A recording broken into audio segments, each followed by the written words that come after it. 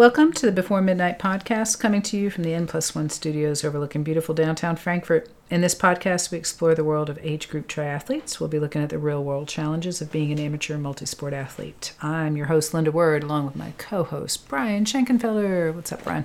Not much, man. Just living the dream, man. Life is good. Life is phenomenal, man. I haven't brought that word out in a while, so I'll Really? bring it back, yeah. And I try to use it, and I'm like, all I can think of is Brian.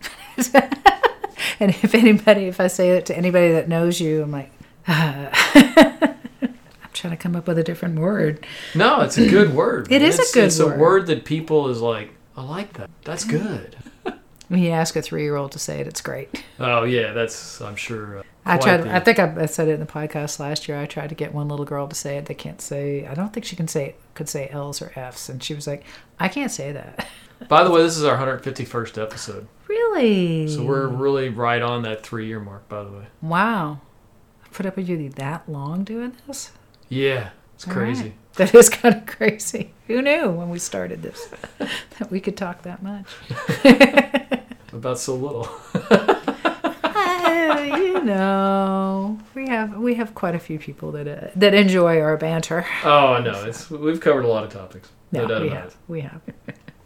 So what have you been up to this past week? I'm actually here 2 weeks in a row. I know, it's exciting. That's phenomenal. It is phenomenal. I don't know, things have started slowing down, I guess, before the holiday season. We had our last soccer game.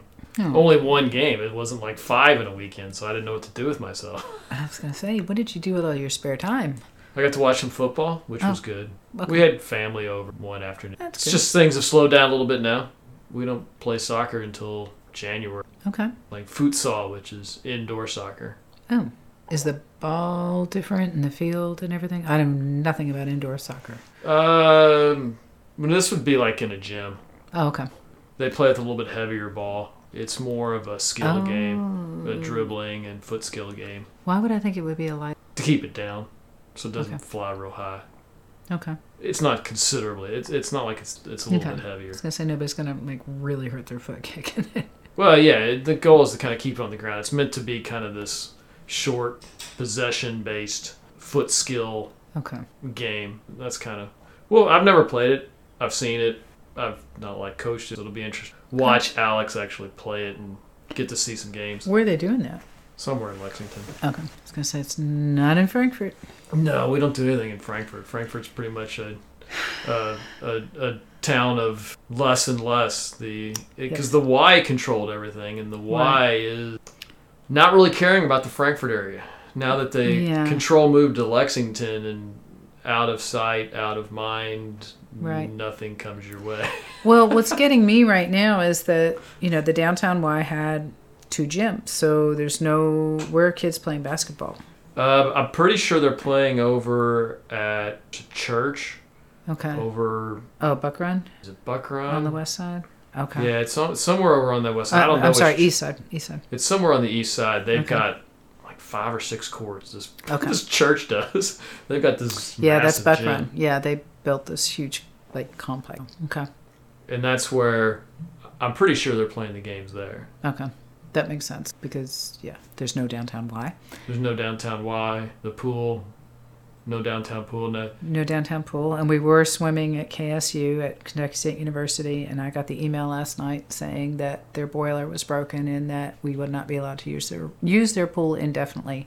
So that means there is no indoor place to swim in Frankfurt at all. And then when Juniper Hills does open, which is an outdoor pool, there's no, as far as I know, there's never been a lap swim. They don't have it early in the morning? No, because the swim team I know the gets swim to team practice. goes there. I didn't know if you could use a lane or two during that time. Probably you if could. You knew some people and we tried a couple of years ago to do a master's team there. We were going to practice before the kids practiced, and then the week before it was oops, can't do it. There's no lights in that pool. Oh, when they designed it, they didn't put any lights inside the pool, so you can't see the swimmers. And even if there's lights up top, there's none in the water, so you couldn't. Yeah, you can't swim at that point. No, so that was somebody. That was really well designed. Really not thinking at all. I mean, why would you? Anyway. Yeah, I don't understand the whole. That's strange. Yeah, so that means when they do evening parties, for the kids when they rent out that facility, for They have to shut private it down parties, at they some have to point. shut it down earlier than they really, would need to. I mean, Yeah. potentially they could go until 10 or 11 o'clock at night. Now they got to go 9:30, 9 o'clock and shut it down because they just weren't thinking about it. Right. And, Yeah, because like an indoor pool, you don't need the lights because you got enough Yeah. ambient light in the Right. facility. But outdoors, you get a lot of shadows and things like that occur. yeah, you just can't take that risk. So, yeah. So now there is nowhere to swim in Frankfort. So I'll be going to Shelbyville.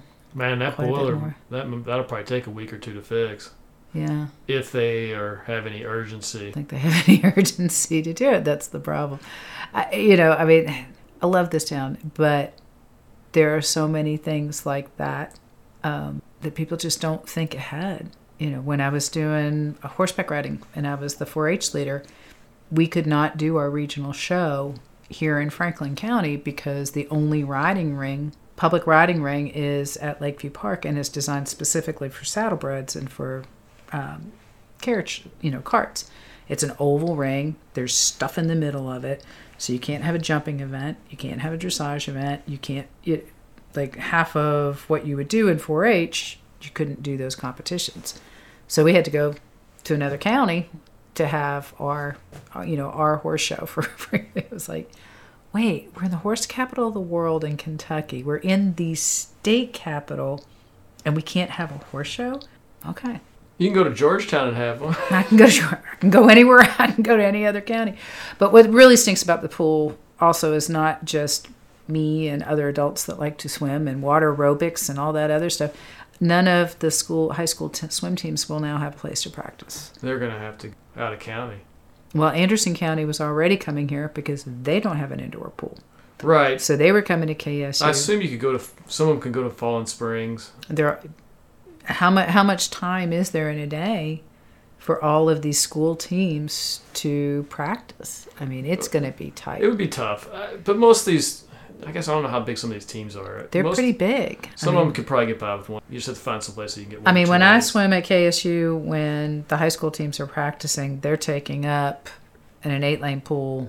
They're in 4 of the lanes, and there's at least 4 or 5 swimmers in each lane. Well, it's time to go to 8 swimmers and get in 3 or 4 lanes. Yeah. Which you can do. You can do, yeah. What you do if you don't have. Yeah, but having 2 teams practicing at the same time. You have to. That's what you do. Either that or you just don't swim. Yeah. Realistically, swimming's one of those sports where if you have a high school team that's being led by a high school, that swim team's probably not going to, because at the end of the day, the teams that do well have a ton of USA swimmers. Well, and ours those guys have kind of do though. Because we have a USA team here. So I don't know where they're going to practice either. They already practice in Versailles half the time anyway. They'll just continue to practice. They were practicing half in Versailles and half in Frankfurt. They'll just go to Versailles full time probably. But we've had a couple people. Well, at least one in the time that my girls were swimming that went to the Olympic trials. We've got some decent.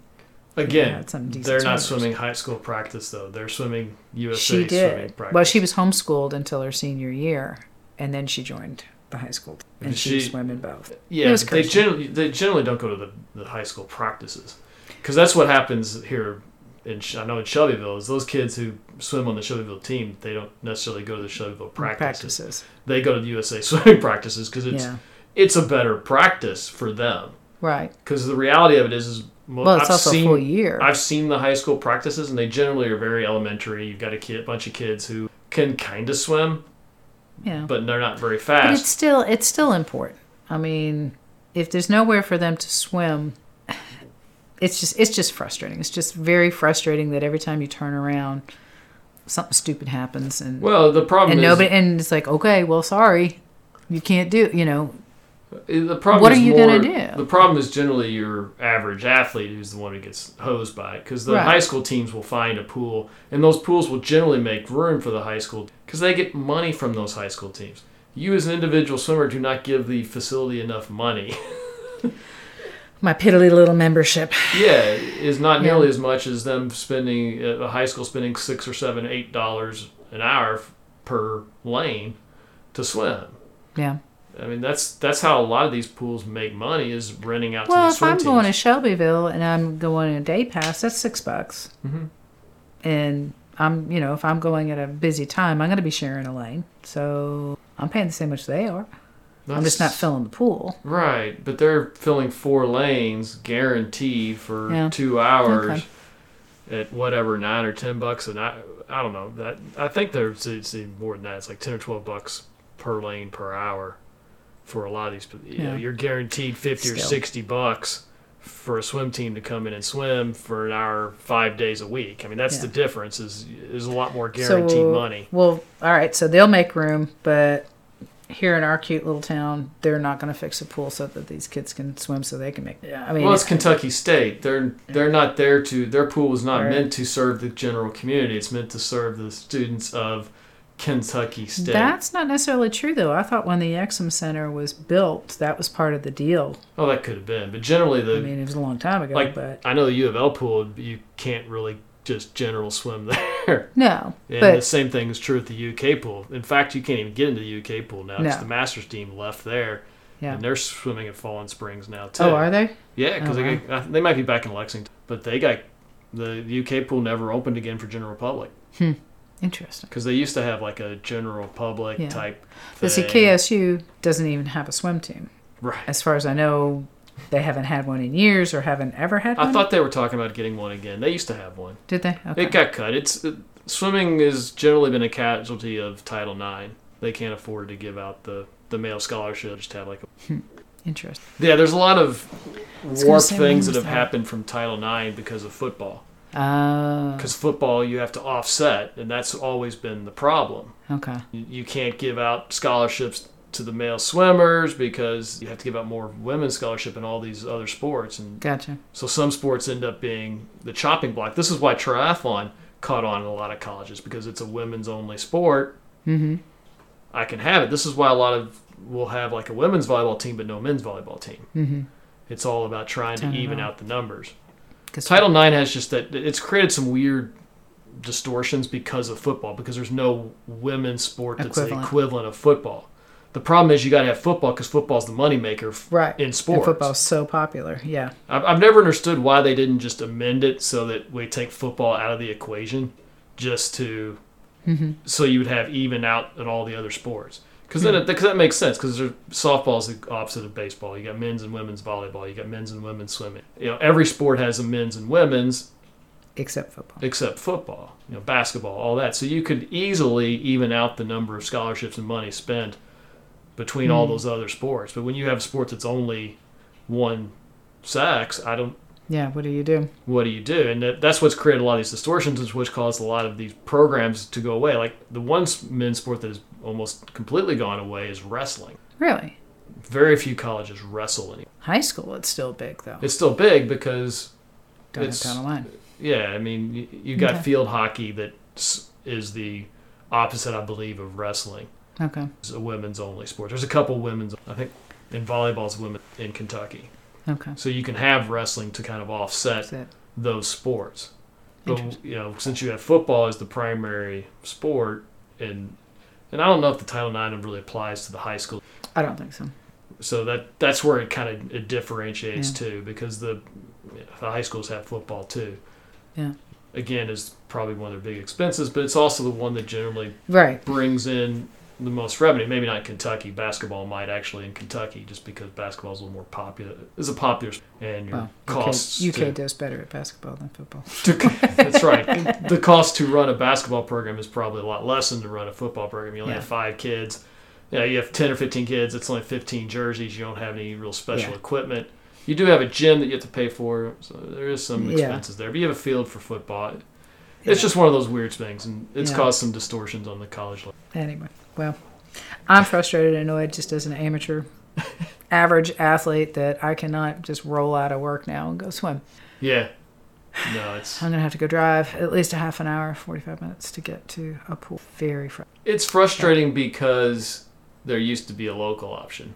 Yeah. That's the part that... Yep.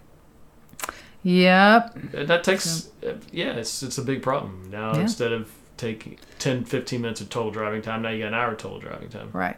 and I'm already working on very little available time. So I don't know. I don't know what I'm going to do. I guess just try to swim on Saturdays. There you go. Well, in a situation like that, you're like, okay, maybe I can't swim 3 or 4 times a week, but if I can swim once or twice a week, I'm okay. Maybe I go that Saturday morning and then find just some other night I can and get a swim like that. Yeah. It just becomes one of those things. You have to adapt. It was like COVID. Everything shut down for COVID. We didn't swim for 4 or 5 months. That was frustrating. Well, the other thing is I teach a class for the Y. So because I teach on Thursday nights and I teach one of the few fitness classes they have, I get my membership. Now I'm like, well, do I really need to teach that class? Because I'm not going to get... I had my membership so that I could go to the pool. Well, I imagine they'll get the pool fixed. The problem is if they're going to replace the boiler, it's going to take a few weeks probably to get a new one in. Oh, yeah. I mean, parts are ridiculous. Anyway. I don't know. Continuing saga, we'll keep you all updated. Fair enough. All right, so how's that? You were talking about that book still? Yeah, I figured there was a couple interesting elements of the Talent Code, the book I was talking about here these last few weeks. And I just wanted to kind of introduce a couple topics each time. I figured this would be a good final installment. It was an interesting book. It doesn't deserve 3 podcasts. There's enough content there, so I thought I could make it interesting to go over. Because like previously we talked about the myelin as the wrapper around your nervous system to develop your skills. And that was most of our concepts over there. The other things, and so the myelin wraps your nervous system. It generates your quickened responses. It's the circuits that allow like you to do the rubber on electric wire. Right. We then talked about how you need so much practice to hard grain that. And the fact that kids develop myelin quicker than adults, they learn faster, and older adults it's much slower, which is why it's so much harder for an adult to learn swimming than not. Then we talked about the learning, how to go and do deep learning and the steps of deep learning and how to be able to take a task and chunk it down. And we talked about how that might apply to swimming. Mm-hmm. The other parts of the Talent Code was why are these kids so good? Why are these kids really talented? The second element, besides just the hours and hours of practice, is he calls it ignition, which for short term is just the motivational fire to practice thousands and thousands of hours. Okay. It's basically what lights these kids up to go out and do the thousands and thousands of hours of practice necessary to become a master at your particular skill. Okay. And it was interesting because he noticed that one of the biggest elements of that ignition is just generally exposure. He talked about like this little league team from one of the Caribbean islands that dominated college World Series baseball, at least made it into the finals like year after year for 4 or 5 years. How that happened? Well, it turns out like one of the kids from that island went on to play the Major League Baseball. So all the kids saw him make Major League Baseball. They all saw this happen. Right.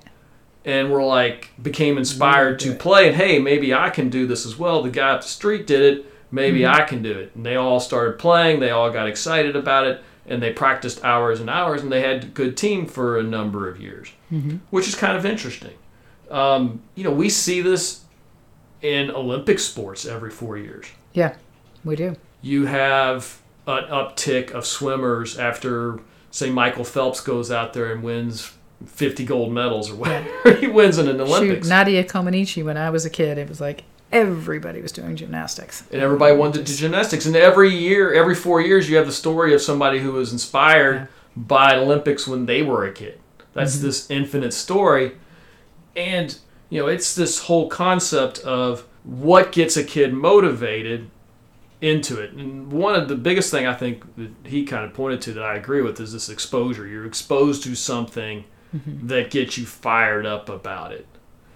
The problem, and so you get these athletes who just happen to have the genetic capability to do it. You gotta have that, number one. You gotta have some genetic capability. You've gotta be in the right place at the right time to receive that message, right? Right.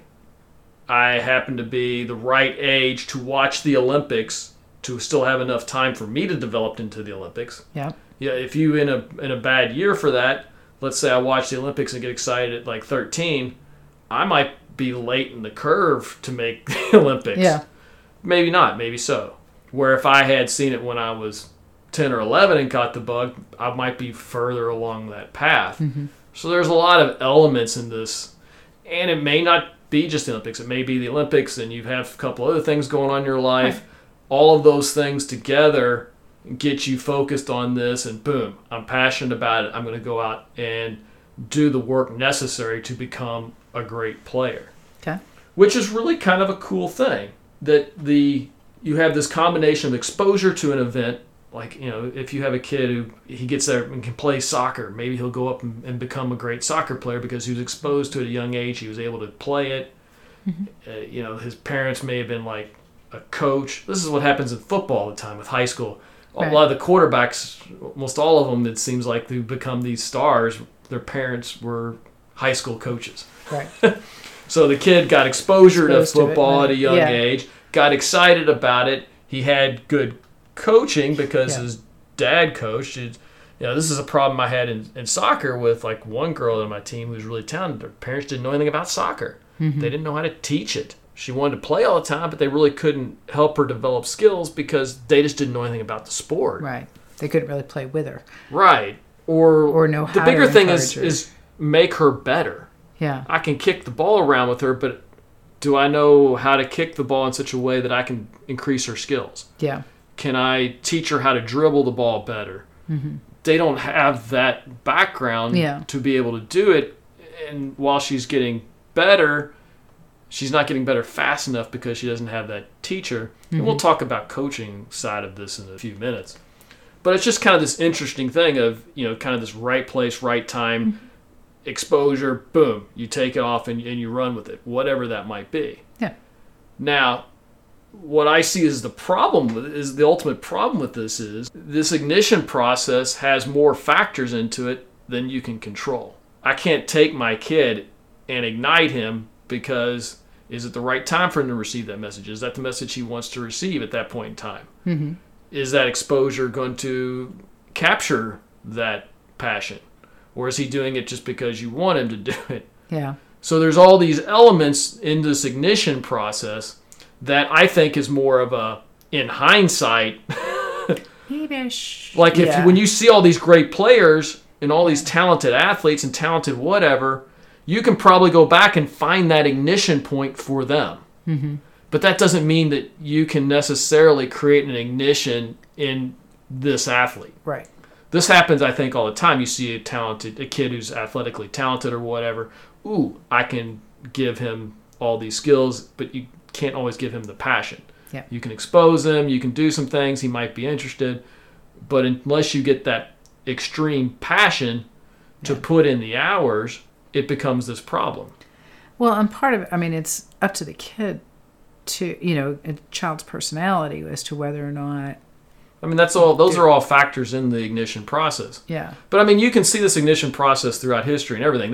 One of the other things the book talked about was like the Michelangelos during the Renaissance and things like that. Mm-hmm. Those guys, while they did this magnificent work and all this, brought about this cultural revolution, at the end of the day, when they were young, they were exposed to these master masons and stuff like that. They were exposed to people who did creative things around them. They were exposed to and how much hard work it took as well. The problem was they were exposed to it. They saw it.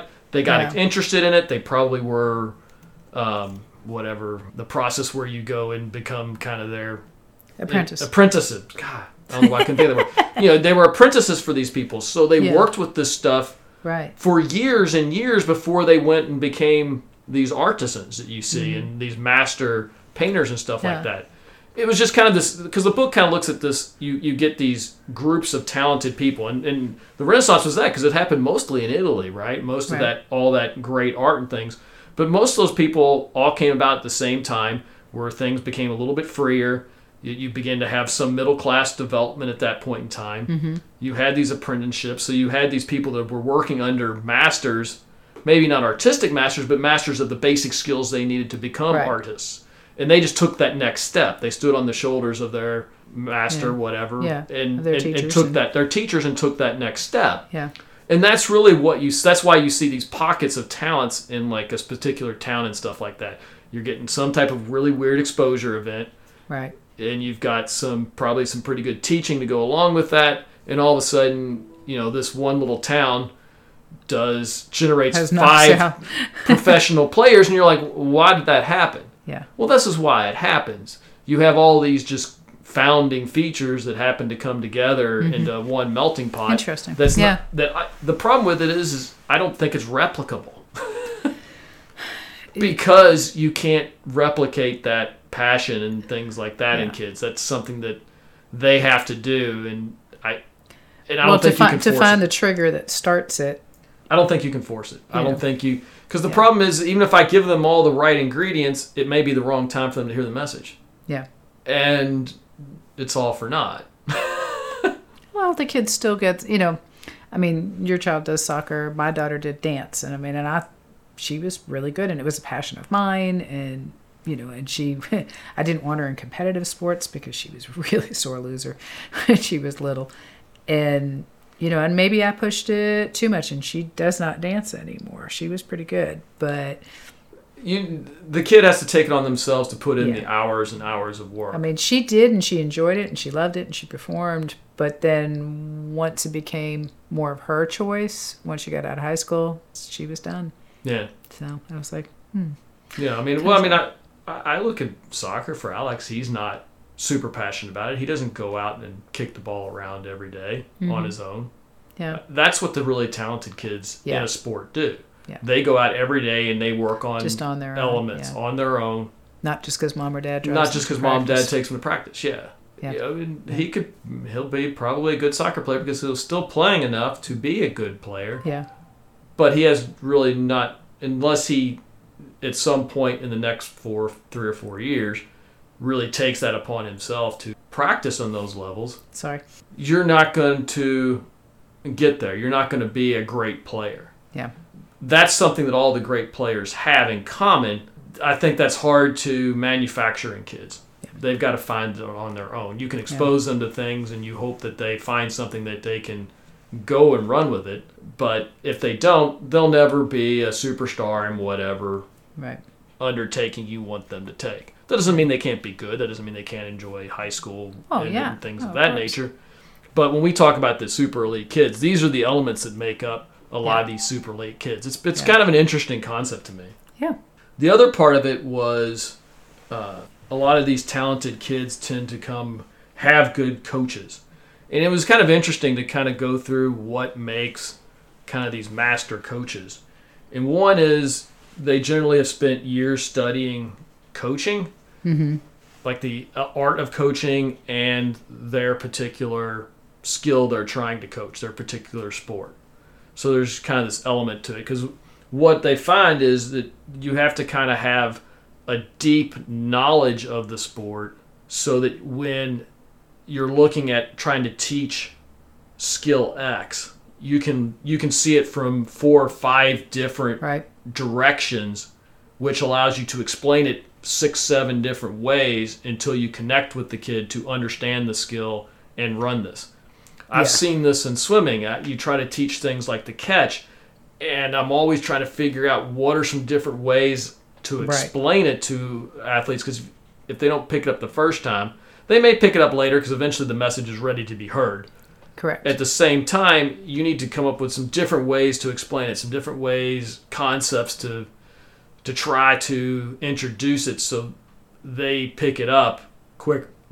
The aha moment. The aha moment. Oh, that's what they were talking about. Oh, I had a lot of that with riding horses, and it's like my instructor would tell me, and then one day it's like, oh, that's right. That's how it feels. Now I completely understand what the heck she was talking about. But it took different explanations and a lot of practice and a lot of trial and error to get it. But yeah, good coaches can get that a little bit faster. Right. Well, and see, the other side of it is the good coach like that then can always take the move and take it to that next level. Yes. It's like, okay, I've got this, we've mastered this, but what's the next little intricacy of this?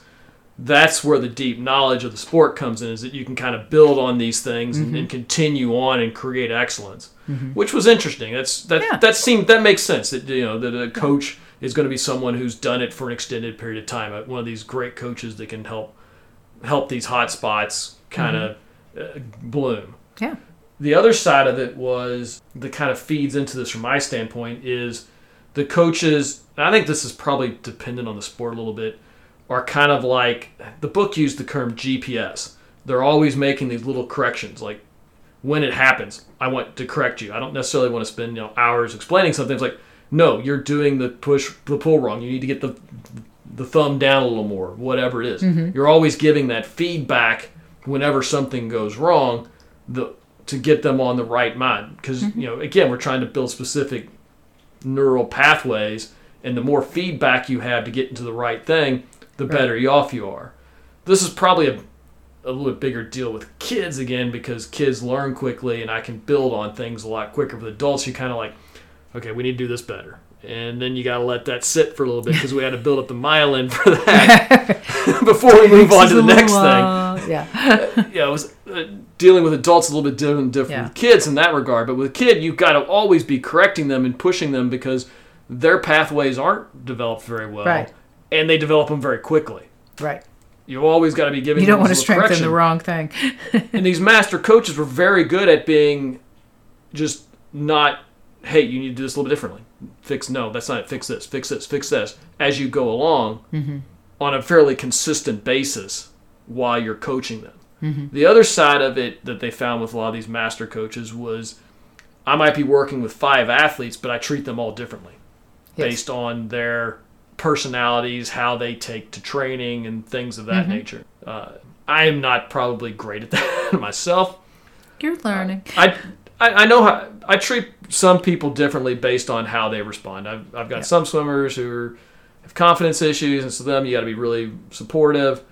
I've got other swimmers who've been there for a while, and so like one I always use humor with her, and she does well with that. Yeah. Some people don't. Yeah. Some people you just be kind of hard with. I generally am not very hard on people. It's adults. There's not a lot of that you can do. I'll do that more with kids than I do with adults. Occasionally I'll be like, what are we doing here? Can we give some effort, guys? But generally I'm pretty good about that. That's just an interesting thing that when these coaches meet a new kid or whatever, the first thing they're doing is trying to figure out their personality, to figure out how they can coach them and how they can connect with them. Right. Is the first thing they do. You don't want to push them and have a child crying in the middle. Right. Or one that's like, he's not saying anything. That must mean that I'm not worth the time to correct. There's a real big, broad range there. I thought that was kind of an interesting side of it. And I could see where that would be useful. Yeah. When dealing, especially with kids and younger people, because they will respond a lot more different than adults. Adults generally, you can be a lot more straightforward with adults because adults have a deeper understanding of life. Therefore, they're not going to take the instruction as criticism like some kids can. Yeah. If you get on them, an adult, they'll either go whatever or they'll respond to it. I mean, adults are adults. They've been around the block. Yeah. They're there because they want to be there. Right. So they're paying to be there. It's not like their parents are paying. Yeah, there's just a totally different dynamic there than with younger athletes. They didn't get dragged there. They're there, because they want. And the last party that a lot of these master coaches have is some theatrical side to them. A lot of them will wear the same hat all the time, or something distinct, or something that kind of makes them feel like the coach, or they'll be overly dramatic when they try to do something. I get this, having been a master's coach for a while. Occasionally, you got to be flairful, and there's been times where things don't happen, and I'll be throwing my hands up and what's going on? I'll take my hat and just throw it down or something. Just something dramatic that you wouldn't normally do, just to try to get attention or try to get points across or whatever it might be. You have to kind of sometimes. We're going to start in the middle of the pool. Yeah, that one's always a good one. You have to. It has to be a show to some extent too. Yeah. I mean, you're trying to keep people engaged too. Right. There's this theatrical part of coaching. Of I got to make this entertaining too. I got to make this something that wants to keep them engaged. That's kind of the theatrical part that a lot of good coaches have, which is interesting. Yep. It was a good book. It had a lot of interesting points in it. He kind of went overboard and is all about the myelin and stuff like that. He kind of tried to shoehorn everything into his kind of perspective of it, which is a little bit overkill for me. But I took some interesting things away from it. You gave some names to some things that I already knew. You put some insight into why talented kids happen and the fact that you really can't manufacture it. You just have to. And this, to me, is kind of funny, too, because all these great coaches out there, sometimes they're just lucky in that they happen to be in the spot where this kid gets ignited and he becomes this phenom. And I just happen to guide him to that phenom level. How much of that did I do? Who knows? And how much was it that kid just like the kid was at the right place at the right time. The coach was, too. I think there's a lot of that to some of these great coaches out there of kids' sports. Which is why a lot of times you don't see them replicate a lot of this. They'll have that phenom athlete and they never get a second or third. Another one. Unless they move up and start getting all these really good athletes that come to them specifically, and then they build them up. That's really what you, as a coach, to some extent, that's there's a lot of smoke and mirrors here. And that I got this phenom athlete. It raises my stature as a coach. I got to be able to use this to bring in other great athletes to keep this train going.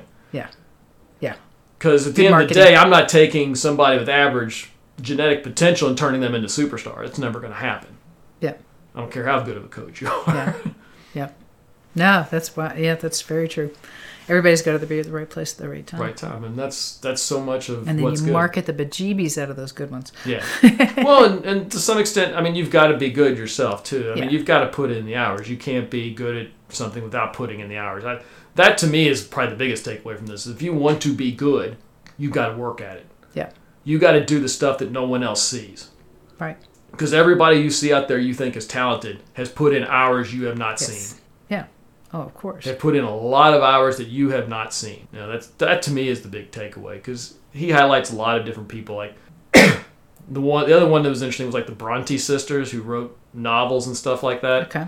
They're like when they were fairly young, and he was like, but they were exposed. They were in the inn that had a lot of people that traveled through. They would tell stories to each other when they were little kids. They had a lot of experience in storytelling before they got to write their stories. Even though they were young and died at fairly young ages too. They were talented writers, but the reason they were talented writers is because they put in a lot of work that you didn't see. Well, they had the like I said, they had the exposure. They had the exposure, and then they put in the work. I mean, that's at the end of the day, you can create an environment for the kid, but if they don't put in the work, it doesn't matter. Usually that's where something has to ignite them to want to put in the work. And that's true of anybody. If I want to be great at something, I got to put in the work. Well, very interesting. Well, thank you, Brian. Appreciate it. If you're watching this on YouTube, hit the like button. Subscribe if you want to see more content. If you're listening to us on iTunes, subscribe and give us a rating. We love good ratings. We love 5 stars. 5 stars are awesome. Not when it comes to hot food. But on you, Ty, 5 is a little hot. 4 I can do. 5 is a little too much. No. But I only like stars for ratings for give us 5 stars. It helps us out. It does. Thanks everybody for looking for a coach. Check us out at go3sport.com. We'll see you next week.